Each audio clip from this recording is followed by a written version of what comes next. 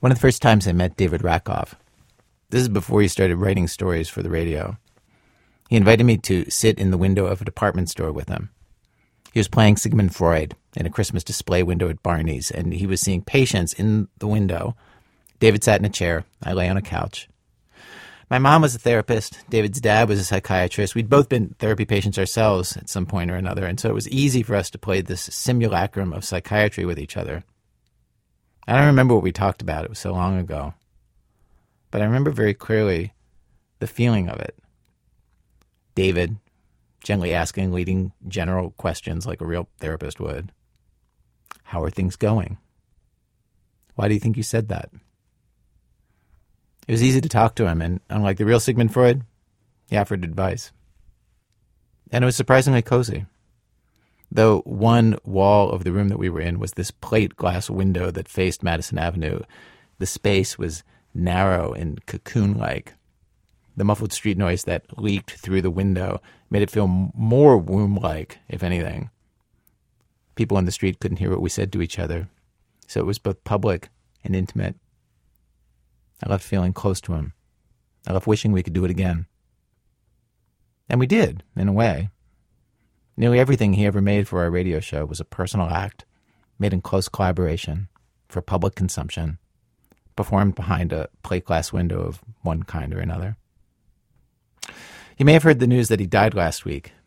He'd been on This American Life 25 times. The first time was in 1996, just 2 months after we went on the air. The last was 3 weeks ago. He traveled with the show when we took it on the road on tour. When the staff and some favorite contributors all had our testosterone levels tested as a stunt for an episode in 2002, David, to everybody's surprise, including his, was the one with the highest testosterone. When my mom died in 2003, and for the first time we had a guest host fill in for me, David was the guest host. Because of that, I have a recording of him handling this next bit of business I need to do. From WBEZ Chicago, it's This American Life, distributed by Public Radio International. I'm David Rakoff. Stay with us, won't you?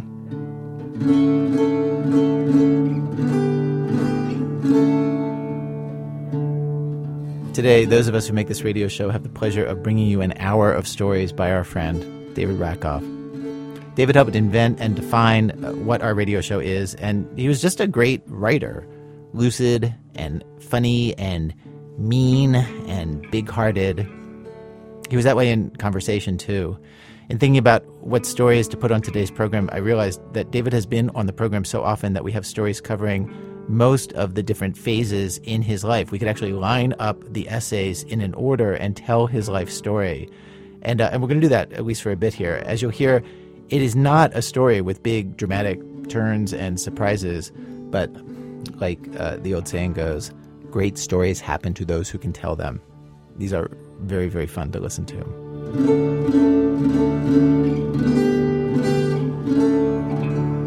So, David was born in Canada.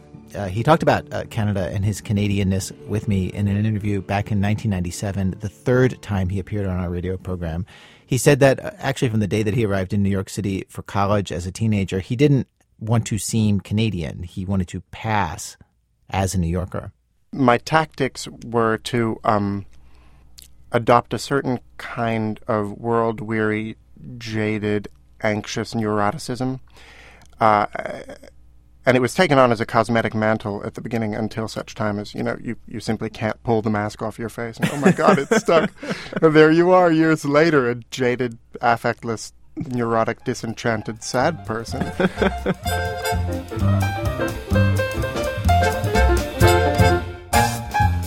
I'm told that Canadians tend to know who else is Canadian, who's famous. All the time. Everything. And that, to me, is chemical. They're the easy ones. Kate Nelligan, Hume Cronin, Cowboy Junkies, Monty Hall. Monty Hall? Wait, Monty Hall? Monty Hall. The host of Let's Make a Deal? Yeah. Live and learn, huh? Who could be more American than the host of Let's Make a Deal? Even the name Let's Make a Deal. And yet, remember, Monty only facilitated the deals.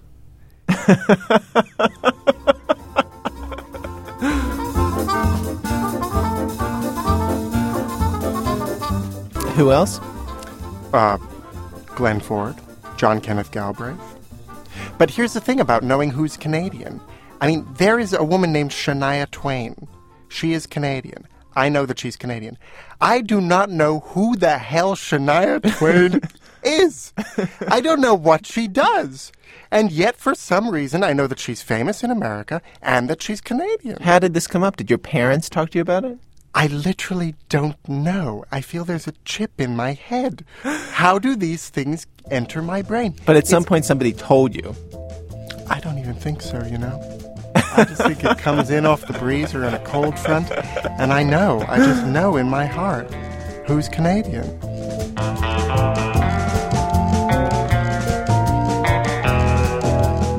It's so strange. And of course, you know, the arm on your space shuttle. I'm sorry? The arm on your space shuttle for making interstellar repairs. In Canada, the space shuttle is referred to as... The American space shuttle with its Canadian-built arm. Never any other way, as in the American space shuttle with its Canadian-built arm blew up today. No, that didn't really happen. No, well, I was actually here at the time, but the Canadian-built arm gets a lot of airplay. Not down here, huh? In fact, if you were to ask most Canadians, what do you think the space shuttle's for? They say, oh, you know, to go up and move stuff around in space with an arm. You know.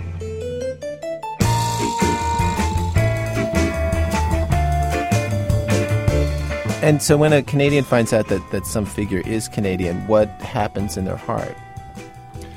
Oh, well, your heart does a little bit of a certain special Canadian's chamber opens up and enfolds that name, and you keep it. Or if you mention a Canadian, a famous Canadian in conversation to a Canadian without acknowledging it, there's a vague flicker over their eyes like the shadow of an angel's wing passing, and then the conversation will go on, and then just as an afterthought they'll say, oh, you know, he's Canadian, by the way. You know, of course, it's all you've been waiting to say the entire conversation. You would actually say at some point, you know, he's Canadian? I wouldn't even, not even at some point, Ira. Let's try it. Go on. You start. All right.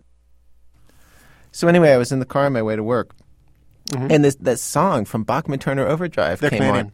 On. That's how I do it. I don't even wait. I don't even wait.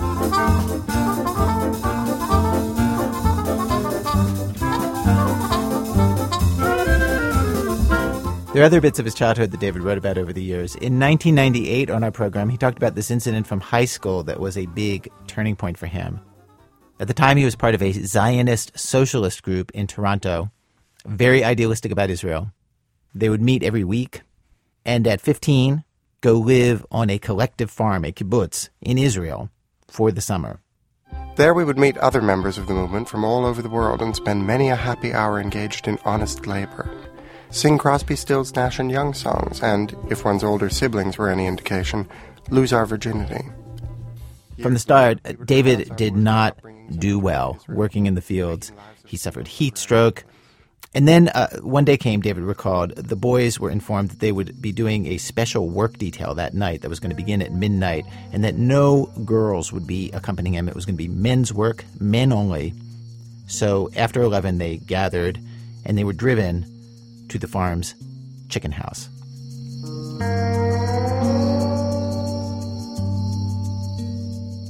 The chicken coop of the kibbutz was a one-storied structure of corrugated iron, about half the size of a football field. It emitted a low rumbling, a vague buzz that you could hear from far away. And, of course, from even farther away, there was the smell. Chicken shit is an olfactory insult, a snarling, saw-toothed, ammoniac, cheesy smell, needlessly, gratuitously disgusting. Rather than making you never want to eat a chicken again, it simply makes you angry. It makes you hold a grudge. You'll eat chicken again, by God, and you'll chew really, really hard.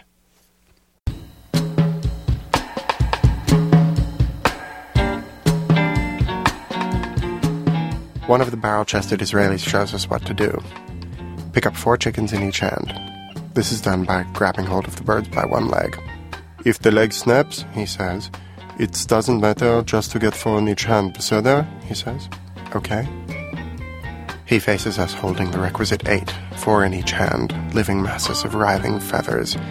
He looks like some German expressionist cheerleader, his pom-poms alive, convulsing, filthy. Who will see their dreams fall away into the abyss and eventually succumb to the crushing sadness and meaninglessness of it all? We will. And what does that spell? Madness! Louder! I can't hear you! He crams the chickens roughly into a blue plastic crate smeared with wet guano. And you close the lid and chick-chack, he tells us, clapping his hands with that's that finality.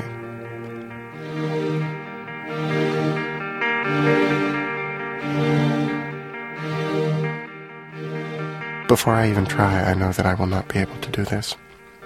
It is midnight, and we will be here until dawn or until the truck is piled to capacity with crated birds. I walk out into the sea of chickens. I reach down and grab one, its leg a slightly thicker, segmented chopstick. I recoil and stand up. I take a fetid breath, regroup and bend down with new resolve, grab the chicken by its body with both hands, thinking somehow that might be preferable, although how I think I'm going to get 8 of them this way, I'm not sure. Its ribs expand and contract under my fingers, a dirty, warm, live umbrella. I drop the bird as if it were boiling hot.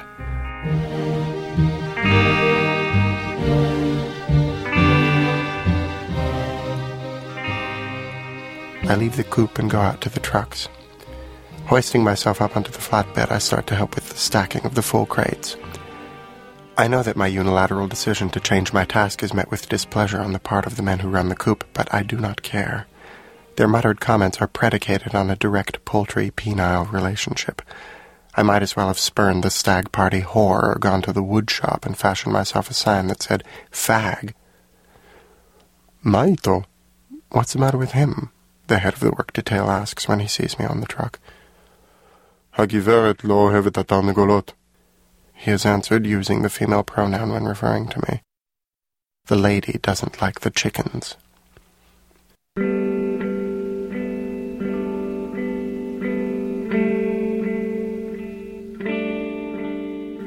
It would be years before I was referred to as she again, and then very rarely and only as a joke by friends. I turn around to look at the men, making it quite clear to them that I understand what they're saying. The man who called me she avoids my eyes and busies himself with straightening a pile of crates and tightening the tarpaulin on the side of the truck. You're right, I tell him in Hebrew. She doesn't like the chickens.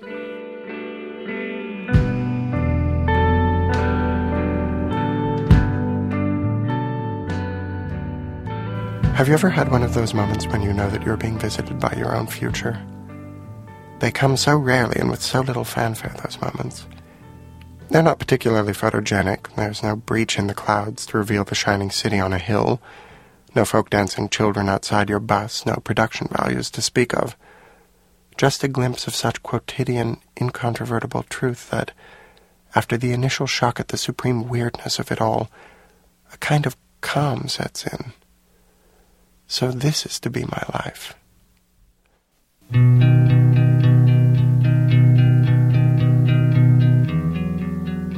At that very moment, I saw that I would never live on a kibbutz.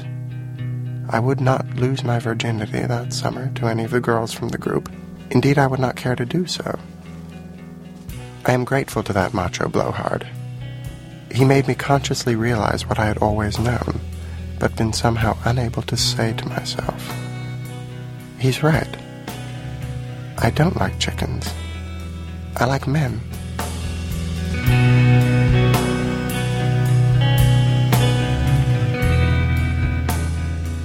Now I live in Manhattan, the unkibbutz, where nobody would dream of touching a live chicken, where whatever spirit of collectivist altruism people might have had dried up long ago. At camp when I was young, I and the other children of affluent professionals would gather under the trees every day to sing before going into lunch. One of the songs was always the Internationale, the hymn of the proletariat. One summer we were even taught to sing it with our left fists raised. We were none of us, by any stretch of the imagination, what could be described as prisoners of starvation, wretched of the earth, or enthralled slaves. Admittedly, they are all catchier metaphors and easier to scan than "Arise, ye children of psychiatrists," but they had little to nothing to do with us personally. And yet, for those few moments when we were singing, those words seemed so true. How can I describe to you that 11-year-old's sense of purpose? That thrill of belonging to something larger, something outside of my own body. The sheer heart-stopping beauty of a world of justice and perfection rising on new foundations. And that one line, "We have been naught, we shall be all." Naught. It spoke as much about my wish to be delivered from this pre-adolescent self-loathing as it did to any consciousness of liberating the masses. But it held such promise of what I might hope for that even now, as I write this, I can still call up that old fervor. It still makes my breath catch in my throat.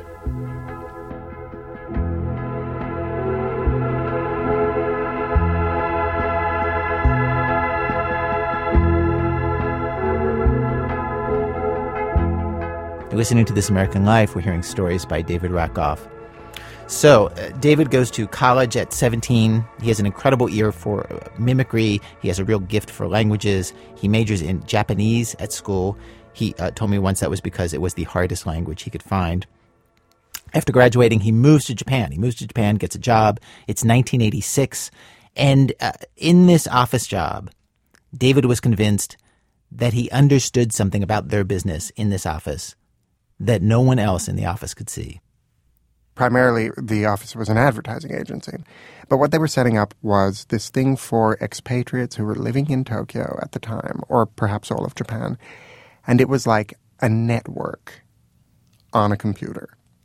And they would set up a newsletter on the network, and people could, quote, log on to the computer and talk to one another or do research. And I was just, I don't know, I just looked around the room and I saw these computers and could only think, like, what kind of loser would log on to a computer, talk to someone? And in fact, that night in my diary, I had written something like, this is like those comic book enthusiasts who actually read the little instructions at the bottom of the panel that said, you know, for more on the Green Goblin, check out Spidey number 137, you know, from the editor. And in almost the only moment of decisiveness in my entire adult life, I've certainly never equaled this, I went in the next morning and I quit. And all I could think was like, sayonara, suckers. You know, good luck with your network. And we know exactly what the network was. It was the internet.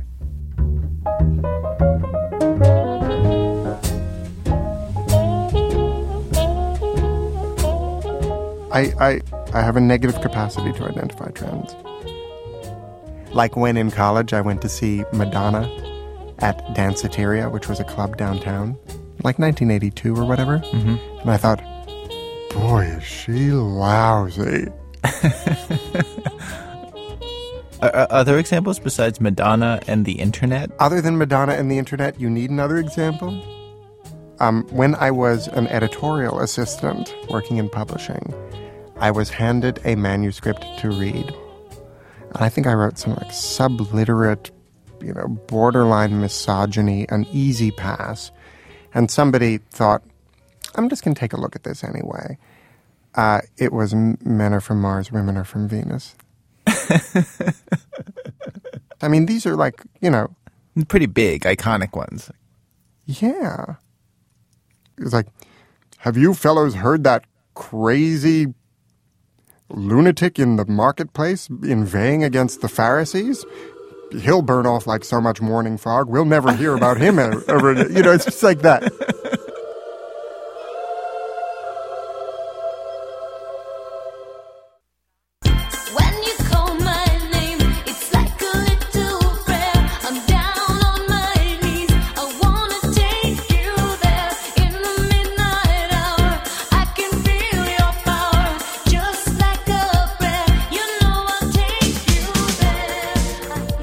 David's living in Japan, and he's only there for 2 or 3 months in this new life that he's made for himself when he gets cancer for the first time. Hodgkin's lymphoma. He's 22. He flies home to Canada for treatment, radiation, then chemo. It takes over a year before he'll be well again. There's a story that David wrote years ago, and just a few days after he died, I listened back to it. I hadn't heard it since the year 2000 when we first broadcast it. David was 35 when this aired. In the story, he was looking back on this first experience that he had with cancer back in his 20s. He was treated at Princess Margaret Hospital in Toronto, and there's this scene in the story where he describes what it was like to go there and get treatment. The radiation room itself is a lead-lined interior chamber of the hospital. 2 red laser beams cross over the exact center of the table where the patients lie. Using the cross of 4 small black tattoos on my torso, the technicians line me up and ready me for the thousands of rads of radiation. The machine is bulbous, huge, and a dull hospital green, a death ray straight out of 50s sci-fi. I lie down and look up. Above my head, directly at eye level, someone has drawn a hastily rendered happy face in magic marker. Underneath that is written the message, "Give us a smile." Like Rita Hayworth's picture that graced the side of the atom bomb they dropped on Bikini Atoll, there's something so pathetic, so vastly outmatched about this little happy face. It is like putting a garnish on annihilation. Still, I never fail to smile. Even when I reach the point in the treatments when most of my hair has fallen out and my throat has been burnt to such an extent that I cannot swallow, I smile. They haven't stopped at the happy face either. Every time the lead door closes, latching with a booming clank, so too begins the music. The same song every time. The same place in the same song every time. The full horn section build-up of the chorus to the song, "You're Just Too Good to Be True." The plutonium drops down into the central cone. A warm wind starts to blow on my chest, indicating that I'm now getting the equivalent of a lifetime's worth of the recommended dose of gamma radiation. And I smile.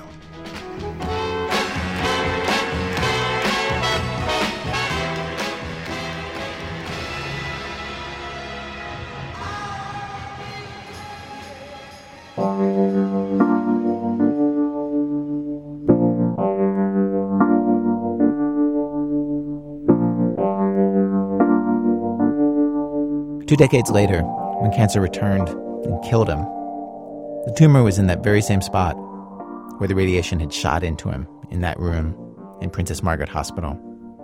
David had what's known as a post-radiation sarcoma. That's not what he's writing about in this essay, though. He's writing in this essay about how he remembered that period of his life, and specifically how numb he was whenever he thought about that period of his life, how he usually shrugged it off as no big deal, his long first trial with cancer. "It has only recently occurred to me," he wrote, "that perhaps I might stop glibly insisting that the cancer wasn't real, and that the doctors popped me into an easy-bake oven where a 40-watt light bulb halted the metastasis in its tracks." David said that looking back, he felt completely detached from the fear or the relief that somebody might feel in remembering this kind of medical slow-motion near-death experience. And he described revisiting the old hospital years later, this place that was so important in his life, that saved his life, and just going back there and feeling nothing. And then he launches into this passage, which is just intensely personal. They say that times of crisis are the true test of one's character. I really wouldn't know, since my character took a powder that year, leaving in its stead a jewel-bright hardness. I was at my very cleverest that year, an airless, relentless kind of quippiness. Every time a complex human emotion threatened to break the surface of my consciousness, out would come a joke. "Come on, give us a smile." I was Thanatos' rodeo clown. I still am, and Eros's as well, as it turns out. Years later, in a tender embrace in bed with my first real boyfriend, he said my name. "Oh, David." I stopped sat up and responded in my best Ed Wynn. Yes? This kind of behavior essentially killed things between us.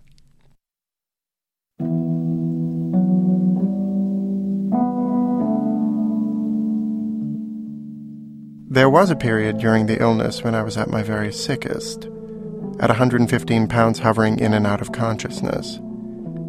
This month and a half was the one period in my life when I was not faking it, where I was not deflecting every emotion with repartee. That it would take millions of cancer cells lining up for their big Esther Williams finale in my lymphatic system for me to finally shut up is sobering. Or would be, were I to think about it. Which, of course, I choose not to.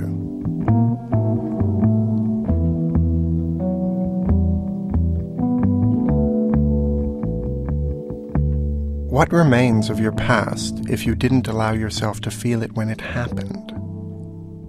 If you don't have your experiences in the moment, if you gloss them over with jokes or zoom past them, you end up with curiously dispassionate memories, procedural and depopulated.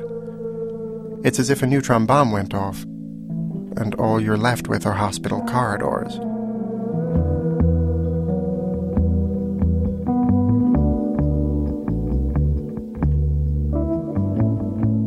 David returned to this thought that cleverness can substitute for intimacy in a few pieces of writing. It's in his book, Half Empty. It came up memorably in the interview that David did with Terry Gross on Fresh Air about that book.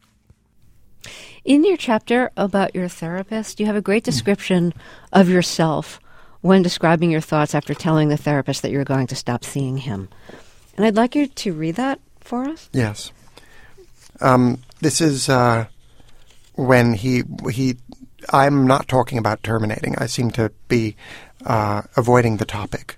And finally he stops me one day. I'm ranting about, I think, human rights in China or something like that. And he finally says, look, we've got to talk about you terminating. This is a big thing. Turning things around, I asked him what his feelings were about our ending things. "I'm incredibly angry," he responded fondly. "How dare you? You should at least have to come and have coffee with me once a week." I asked if he felt this way about most of his patients. "Not really," he responded. Sigh. "Should you happen to be possessed of a certain verbal acuity coupled with a relentless hair-trigger humor and surface cheer spackling over a chronic melancholia and loneliness, a grotesquely caricatured version of your deepest self which you trot out at the slightest provocation to endearing and glib comic effect, thus rendering you the kind of fellow who is beloved by all yet loved by none, all of it to distract, however fleetingly, from the cold and dead-faced truth that with each passing year you face the unavoidable certainty of a solitary future in which you will perish one day while vainly attempting the Heimlich maneuver on yourself over the back of a kitchen chair? Then this confirmation that you have triumphed again and managed to gull yet another mark, except this time it was the one person you'd hoped might be immune to your ever-creakier, puddle-shallow, sideshow Barker variation on adorable, even though you'd been launching this campaign weekly with a single-minded concentration from day one? Well, it conjures up feelings that are best described as mixed, to say the least. I just want to point out, since our listeners don't have a copy of your book in front of them, that most of that reading was one sentence. One very well balanced juggling act there.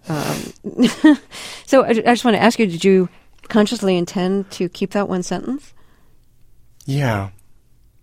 It felt, I like a little ranty sandwich of a sentence or a lasagna of a sentence or, a millefeuille of a sentence, to be perfectly homosexual about the metaphor.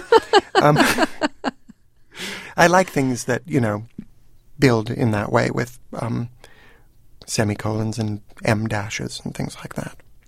Do you think of yourself as somebody who is the kind of fellow who is beloved by all yet loved by none? We're verging into territory that's a little too personal, so let me just say, okay. Yes, I do.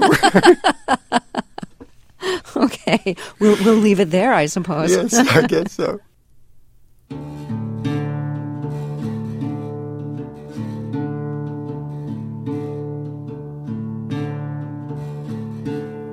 If you're just tuning in, it's This American Life. Today we're remembering David Rakoff. When David was 23, after recovering from Hodgkin's lymphoma, all he wanted to do was move to New York City.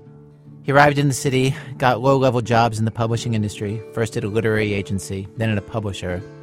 He wanted to write, but he didn't write. Instead, he was an assistant. David later wrote about this for a show that we performed at Town Hall in New York City for the 5th anniversary of our program. He said assistants like him did the same work as the professional secretaries but got paid a lot less, with the thought that they were climbing the ladder to real publishing jobs. He said they were miserable, they hated the work, they resented the menial tasks they had to do, and they drank. A lot. Our drunkenness was twofold. First, there was the liquor, but there was also the intoxication brought on by the self-aggrandizing conviction that we happy few, we cheery booze hounds, were the new incarnations of that most mythic bunch of souses, the Algonquin Round Table. This pipe dream sustained not just us, but I suspect countless other tables of publishing menials all over town.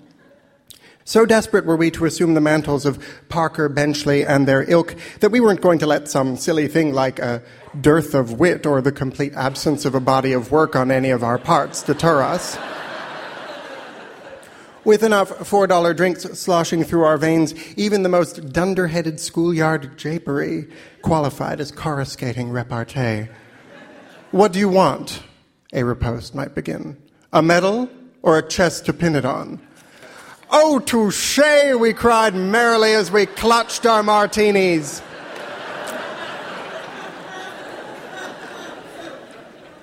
Paying the bill, we stumbled out into the street and back to our apartments, where we spent the rest of the night jealously reading the manuscripts of those who actually wrote and didn't just drink about it. This period in David's life pops up in other things that he wrote. For years, I've had this recording of him on my computer at work, reading another essay on stage about his 20s. And now and then we've actually considered it for, this theme or that theme on the radio show. And it's one of those stories that never ended up on the air, I think mostly because the beginning of the essay is about the Broadway musical Rent. You remember Rent? 525,600 minutes. Okay, so Rent closed years ago, right? And so it was hard to put on the air this piece because it just seemed weird to pick a fight with a hit Broadway show that had closed and nobody was talking about anymore anyway, But it's this great piece of writing and one of my favorite recordings of David. A warning to our podcast and streaming audiences. On the radio, we beep a few words and actually eliminate a sentence or two that here on the internet we are not going to beep and that we're going to restore. So some of this might be the kind of thing you don't want your children to hear. There are 525,600 minutes in a year. I learned that from watching Rent.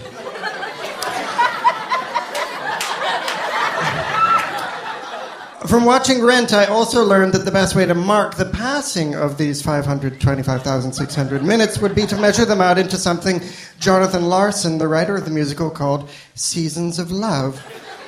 What does that even mean, seasons of love? In Rent, the characters live out their seasons of love in huge lofts. Some of them have AIDS, which is coincidentally also the name of a dreaded global pandemic that is still raging and has killed millions of people worldwide. In Rent, however, AIDS seems to be a disease that renders one cuter and cuter. The characters are artists, creative types. They have tatterdemalion clothes. Some of them are homosexual, and the ones who aren't homosexual don't even seem to mind. They screen their calls, and when it is their parents, they roll their eyes. They hate their parents. They are never going back to Larchmont. No way. They will stay here, living in their 2,000 square feet of picturesque poverty, being sexually free and creative. Here's some ways to broadcast creativity in a movie. Start plinking out a tune on a piano, scratch a few notes on some music paper, plink some more, suddenly crash both hands down on the keyboard, then bring them quickly up to your head and grab the hair at your temples, screaming, "It won't work!" Or sit at a typewriter, reading the page you've just written, realize that it's shit and tear it from the platen and toss it behind you, cut to a waste paper basket overflowing with crumpled paper. Here's what they do in Rent to show that they are creative. Nothing. They do nothing. They hang out. And hanging out can be marvelous, but hanging out does not make you an artist. A second-hand wardrobe does not make you an artist. Neither do a hair-triggered temper, melancholic nature, propensity for tears, hating your parents, nor even HIV. I hate to say it, none of these can make you an artist. They can help. But just as being gay does not make one witty, you can suck a mile of cock. It does not make you Oscar Wilde. Believe me, I know, I have tried. The only thing that makes you an artist is making art, and that takes the opposite of hanging out. So when they sing the anthem of the show, that's a lie, really. Every song in the show is an anthem delivered with adolescent earnestness. It's like being trapped in the pages of a teenager's diary. So when they sing the title anthem of the show, "We're not going to pay this year's rent," followed by a kind of barked cheer of "Rent, rent, rent, rent, rent, rent, rent." My only question is, well, why aren't you going to pay this year's rent? It seems that they're not going to pay this year's rent because rent is for losers and uncreative types. Rent is for suits. By contrast, they are the last bastion of artistic purity. They have not sold out, and yet their brilliance goes unacknowledged. So fuck you, yuppie scum. I know what it's like to feel angry and ignored. I lived in Brooklyn a long time ago, about a block away from a prison. During the day, the neighborhood bustled with lawyers, judges, criminals, bail bondsmen, private detectives. I lived on a block in a little two-story building that had once been a coach house in the 19th century, and the basement had a red dirt floor. On the ground floor below me was an office that did what exactly? Resumes? I can't remember. What I do remember is the man whose office it was. Raoul was knee-bucklingly handsome. If my life had been different, like, I don't know, if I were like a hot girl with a driver's license, I could have put on a tube top and gone outside to wash my car in slow motion or something. But alas. Once during the day, it must have been the weekend because I was at home, I could hear Raoul having sex in the office downstairs. I skittered around my apartment like a cockroach on a frying pan, trying not to make any noise while desperately looking for a knothole in the crappy floorboards. Eventually, I just lay down flat against the tile of the kitchen floor, listening. Lying flat against the tile of my kitchen floor, listening to someone else have sex is essentially my 20s in a nutshell. I was robbed in that neighborhood twice, and there were days when it hardly seemed worth it to live in a horrible part of town just so that I could go daily to a stupid, soul-crushing, low-paying job. Especially since, as deeply as I yearned to be creative, for years and years I was too scared to even try, so I did nothing. But here's something that I did do. I paid my fucking rent.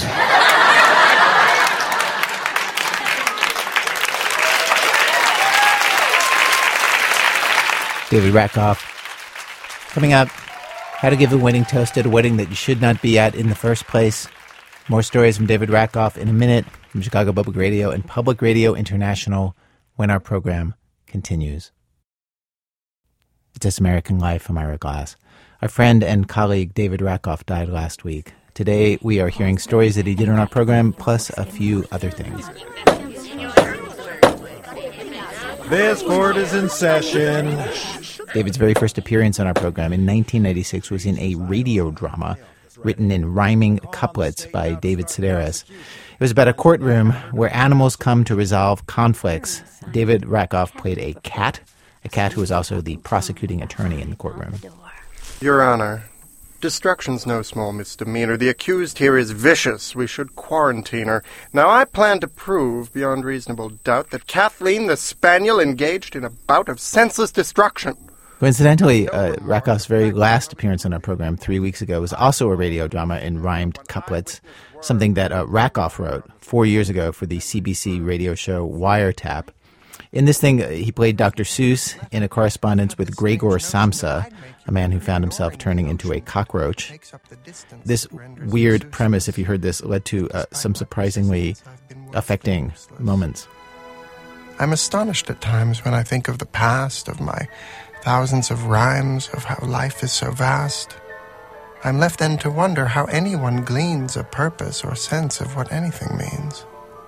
It's not ours for the knowing, its meaning abstruse. We'd both best be going. Your loving friend, Seuss.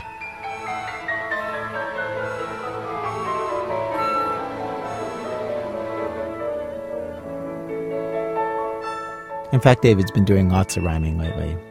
A month before he died, he finished his last book, which is a story told entirely in rhymed couplets called Love, Dishonor, Marry, Die, Cherish, Perish, a novel by David Rakoff. Since last May, when David performed a dance for the live show that we did, he's been saying that he didn't expect to live past August, and his goal was to finish the book by then. And he said a number of times that he really, really wanted to record the audiobook as well. And so to get that done quickly enough, he came into the studio here at our show, and I recorded him. And there was one section that was just hard to listen to him read. He has one of his characters, Cliff, die of AIDS, and David was dying of cancer as he wrote this section. And in this section, he tries to capture some of what that experience is like. What a difference a day makes. Now times that by 20. Clifford was hollow, a horn of unplenty, tipping the scales at 115 at most. He was more bone than flesh now, and less man than ghost. Okay, a word about this recording. David was obviously weak, and the disease had spread to his lungs, which affected his breathing.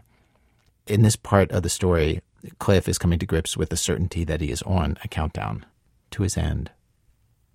It was sadness that gripped him far more than the fear that if facing the truth, he had maybe a year. When poetic phrases like, eyes look your last, become true, all you want is to stay, to hold fast. A new fierce attachment to all of this world now pierced him. It stabbed like a deity-hurled lightning bolt lancing him, sent from above, left him giddy and tearful. It felt like young love. He'd thought of himself as uniquely proficient at seeing, but now that sense felt insufficient. He wanted to grab, to possess, to devour, to eat with his eyes. How he needed that power.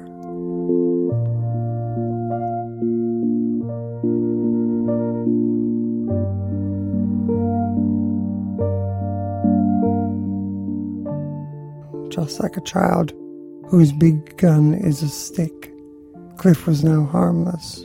He'd gotten too sick to take any action beyond rudimentary routines that had shrunk to the most elementary.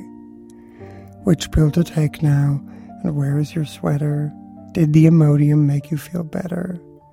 Study your to make sure you'd not bled. Make sure the Kleenex is next to the bed. Make sure, be prepared. Plan out every endeavor. Like a scout on the stupidest camping trip ever. The facts were now harder, reality colder, his parasol no match for this falling boulder. And so the concern with the trivial issues, slippers nearby, and the proximate tissues. He thought of those two things in life that don't vary, well, thought only glancingly, more was too scary. Inevitable, why even bother to test it? He'd paid all his taxes, so that left, you guessed it.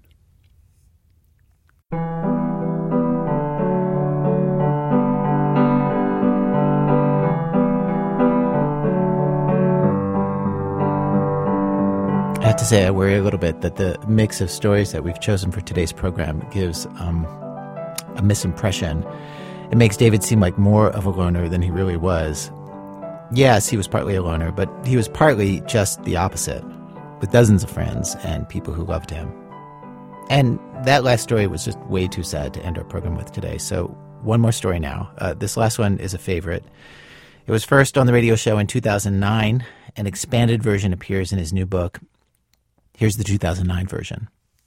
Nathan, at one of the outlying tables, his feet tangled up in the disc jockey's cables, surveyed the room as unseen as a ghost, while he mulled over what he might say for his toast. That the couple had asked him for this benediction seemed at odds with them parking him here by the kitchen. That he'd shown up at all was still a surprise, and not just to him, it was there in the eyes of the guests who had seen a mirage and drew near, and then covered their shock with a, "Nathan, you're here." And then silence. They'd nothing to say beyond that.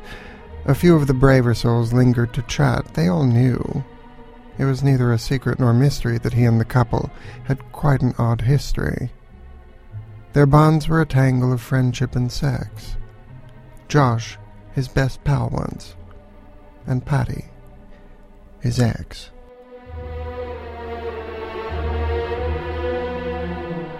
For a while he could barely go out in the city without being a punchline or object of pity. Poor Nathan had virtually become his new name, and so he showed up just to show he was game, though his invite was late, a forgotten addendum. For Nate there could be no more clear referendum that he need but endure through this evening, and then he would likely not see Josh and Patty again. Josh's sister was speaking, a princess in peach. Nathan dug in his pocket to study his speech. He'd pored over Bartlett's for couplets to filch. He'd stayed up until 3, still came up with zilch. Except for instructions he'd underscored twice. Just 2 words in length, and those words were, "Be nice." Too often, he thought, our emotions betray us, and reason departs once we're up on the dais. He'd witnessed uncomfortable moments where others had lost their way quickly, where sisters and brothers had gotten too prickly and peppered their babbling with stories of benders or lesbian dabbling or spot-on impressions of mothers-in-law, which, true, Nathan thought, always garnered guffaws, but the price seemed too high, with the laugh seldom cloaking hostility, masquerading as joking. No, he'd swallow his rage and he'd bank all his fire. He knew that in his case the bar was set higher. Folks were just waiting for him to erupt. They'd be hungry for blood even though they had supped. They'd want tears or some other unsightly reaction, and Nathan would not give them that satisfaction. Though Patty a harlot, and Josh was a lout, at least Nathan knew what he'd not talk about. I won't wish them divorce, that they wither and sicken, or tonight that they choke on their salmon or chicken. I won't mention that time when the cottage lost power in that storm on the Cape and they left for an hour, and they thought it was just the cleverest ruse to pretend it took that long to switch out the fuse. Or that time Josh advised me with so much insistence that I should grant Patty a little more distance. That the worst I could do was to hamper and crowd her. That if Patty felt stifled, she'd just take a powder. That a plant needs its space just as much as its water. And I shouldn't give Patty that ring that I'd bought her, which in retrospect only elicits a, "Gosh, I hardly deserved a friend like you, Josh."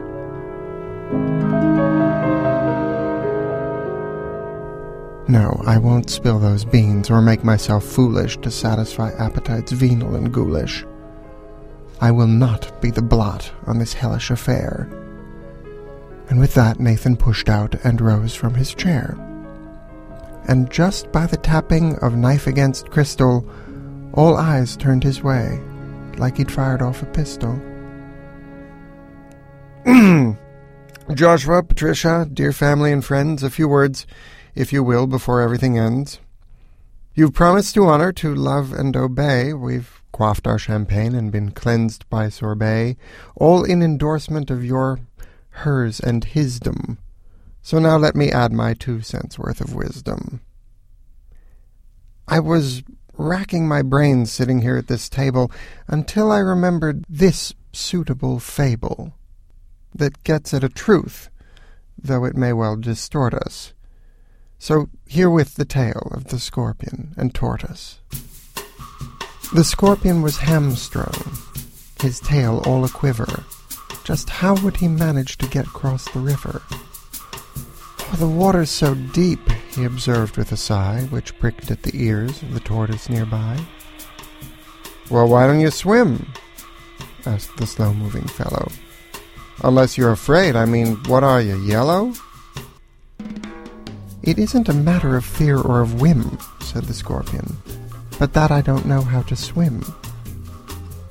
"Ah, forgive me, I didn't mean to be glib when I said that. I figured you were an amphibian."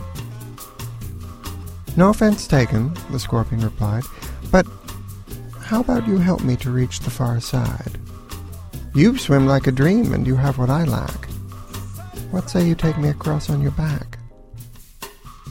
"I'm really not sure that's the best thing to do," said the tortoise, "now that I see that it's you. You've a less than ideal reputation preceding. There's talk of your victims all poisoned and bleeding. You're the scorpion, and how can I say this, but, well, I just don't feel safe with you riding my shell." The scorpion replied, "What would killing you prove? We'd both drown, so tell me, how would that behoove me to basically die at my very own hand, when all I desire is to be on dry land?" The tortoise considered the scorpion's defense. When he gave it some thought, it made perfect sense. The niggling voice in his mind he ignored, and he swam to the bank and called out, "Climb aboard."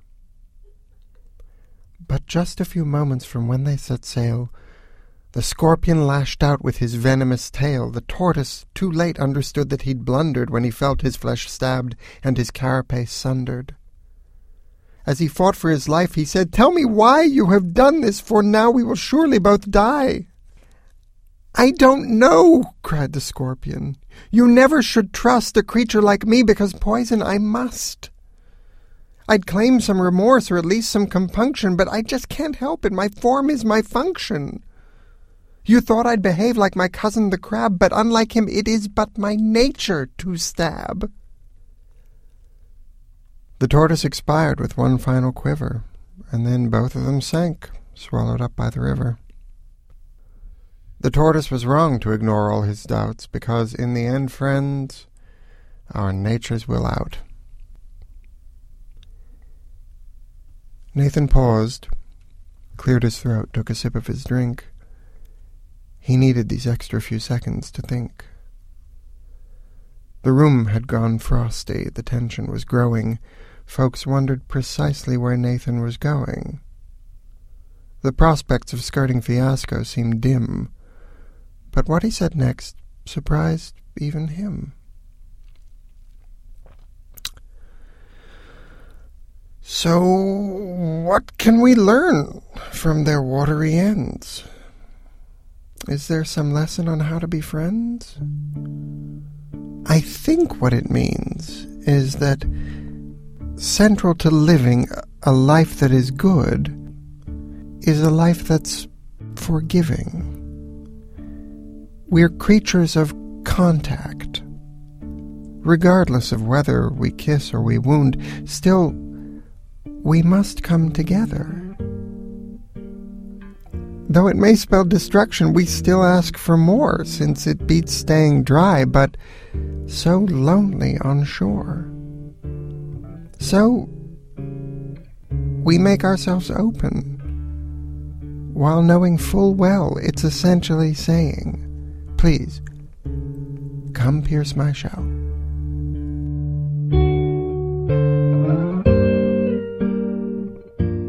Silence doesn't paint the depth of quiet in that room. There was no clinking stemware toasting to the bride or groom. You could have heard a petal as it landed on the floor. And in that stillness Nathan turned and walked right out the door.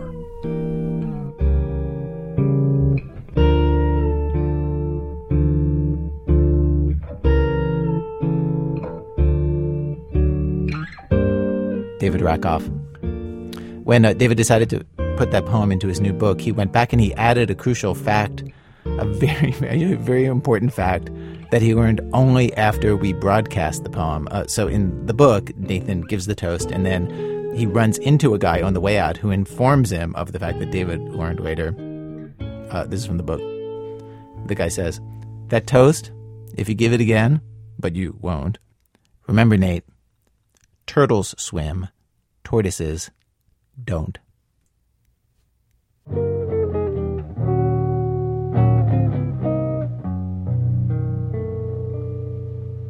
What'll I do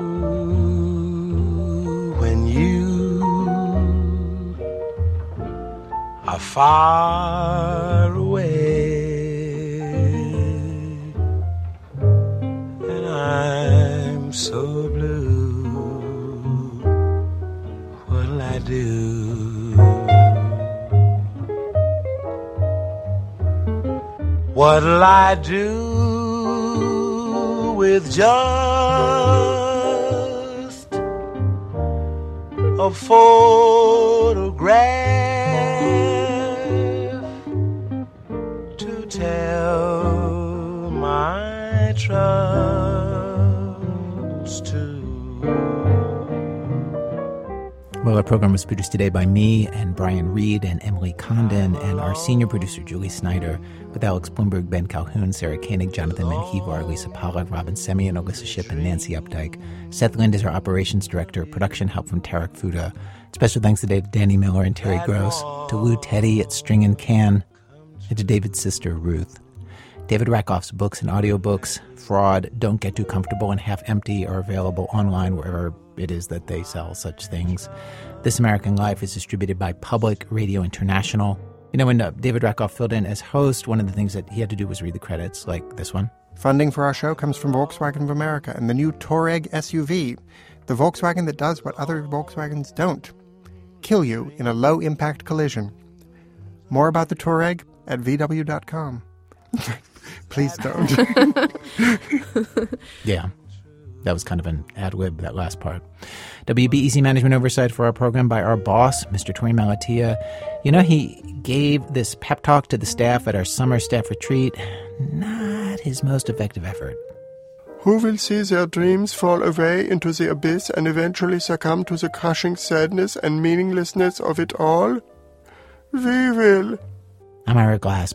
Back next week with more stories of This American Life. When I'm alone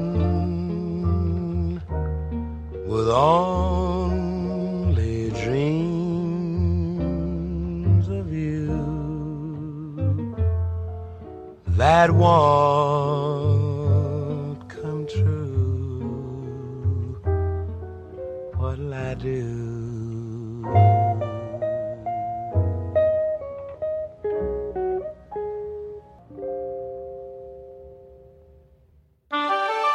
PRI, Public Radio International.